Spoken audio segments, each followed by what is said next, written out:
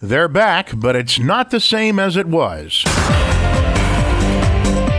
Mostly sunny today with a 20% chance for afternoon thunderstorms and a high at 87.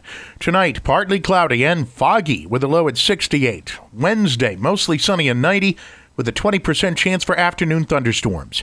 Your complete forecast is coming up in the MaxSouth Broadband News and Weather Center. I'm Chris Davis. Here's what's trending. The reasoning behind my recommendation is, one is the number of total cases we have in quarantines. You know, if you compare that, what you see right in front of you is double what we had at any point last year in our district. Kosciuszko Superintendent Billy Elzy at the August school board meeting before the decision was made to shut down for 2 weeks. Today, schools are back open, but the schedule at Kosciuszko High School is hybrid learning. They are only on campus every other day. If you need the schedule, it's at breezynews.com. Still in Kosciuszko, the Oprah Winfrey Boys and Girls Club is closed until further notice. No reason given. Of the 125 COVID deaths reported over the weekend, 3 were in central Mississippi. 2 people died in Attala County and 1 person in Holmes County. In Leake County, I think it's just so tempting in this day and age to either shop on Amazon or to drive to Jackson or drive to Meridian, to drive to the next big town and shop there. Dakota Killingsworth wants you to shop local.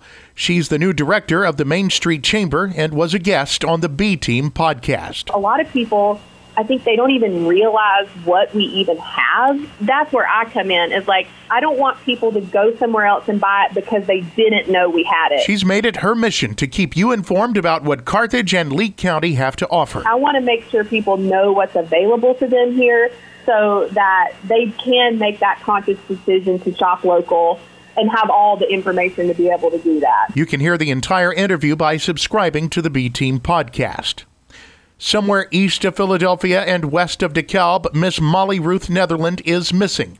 She's 79 and was last seen on her front porch Thursday. Our news gathering partners at WTOK News Center 11 have an update with Sheriff James Moore. Drones with thermal cameras, a helicopter, sonar technology, and search and rescue teams have all taken part in the effort to find Netherland. The dog indicated that Miss Molly left her residence, came up this road right here, turned right on Old Jackson Road, and went down to Highway 495 and turned and went south. That's based off the indication from the dogs. Netherland suffers from bad dementia. Right before she left, she was talking about going to Pascagoula to get some papers. Tom Williams reporting. Please call the Kemper County Sheriff's Department if you know anything.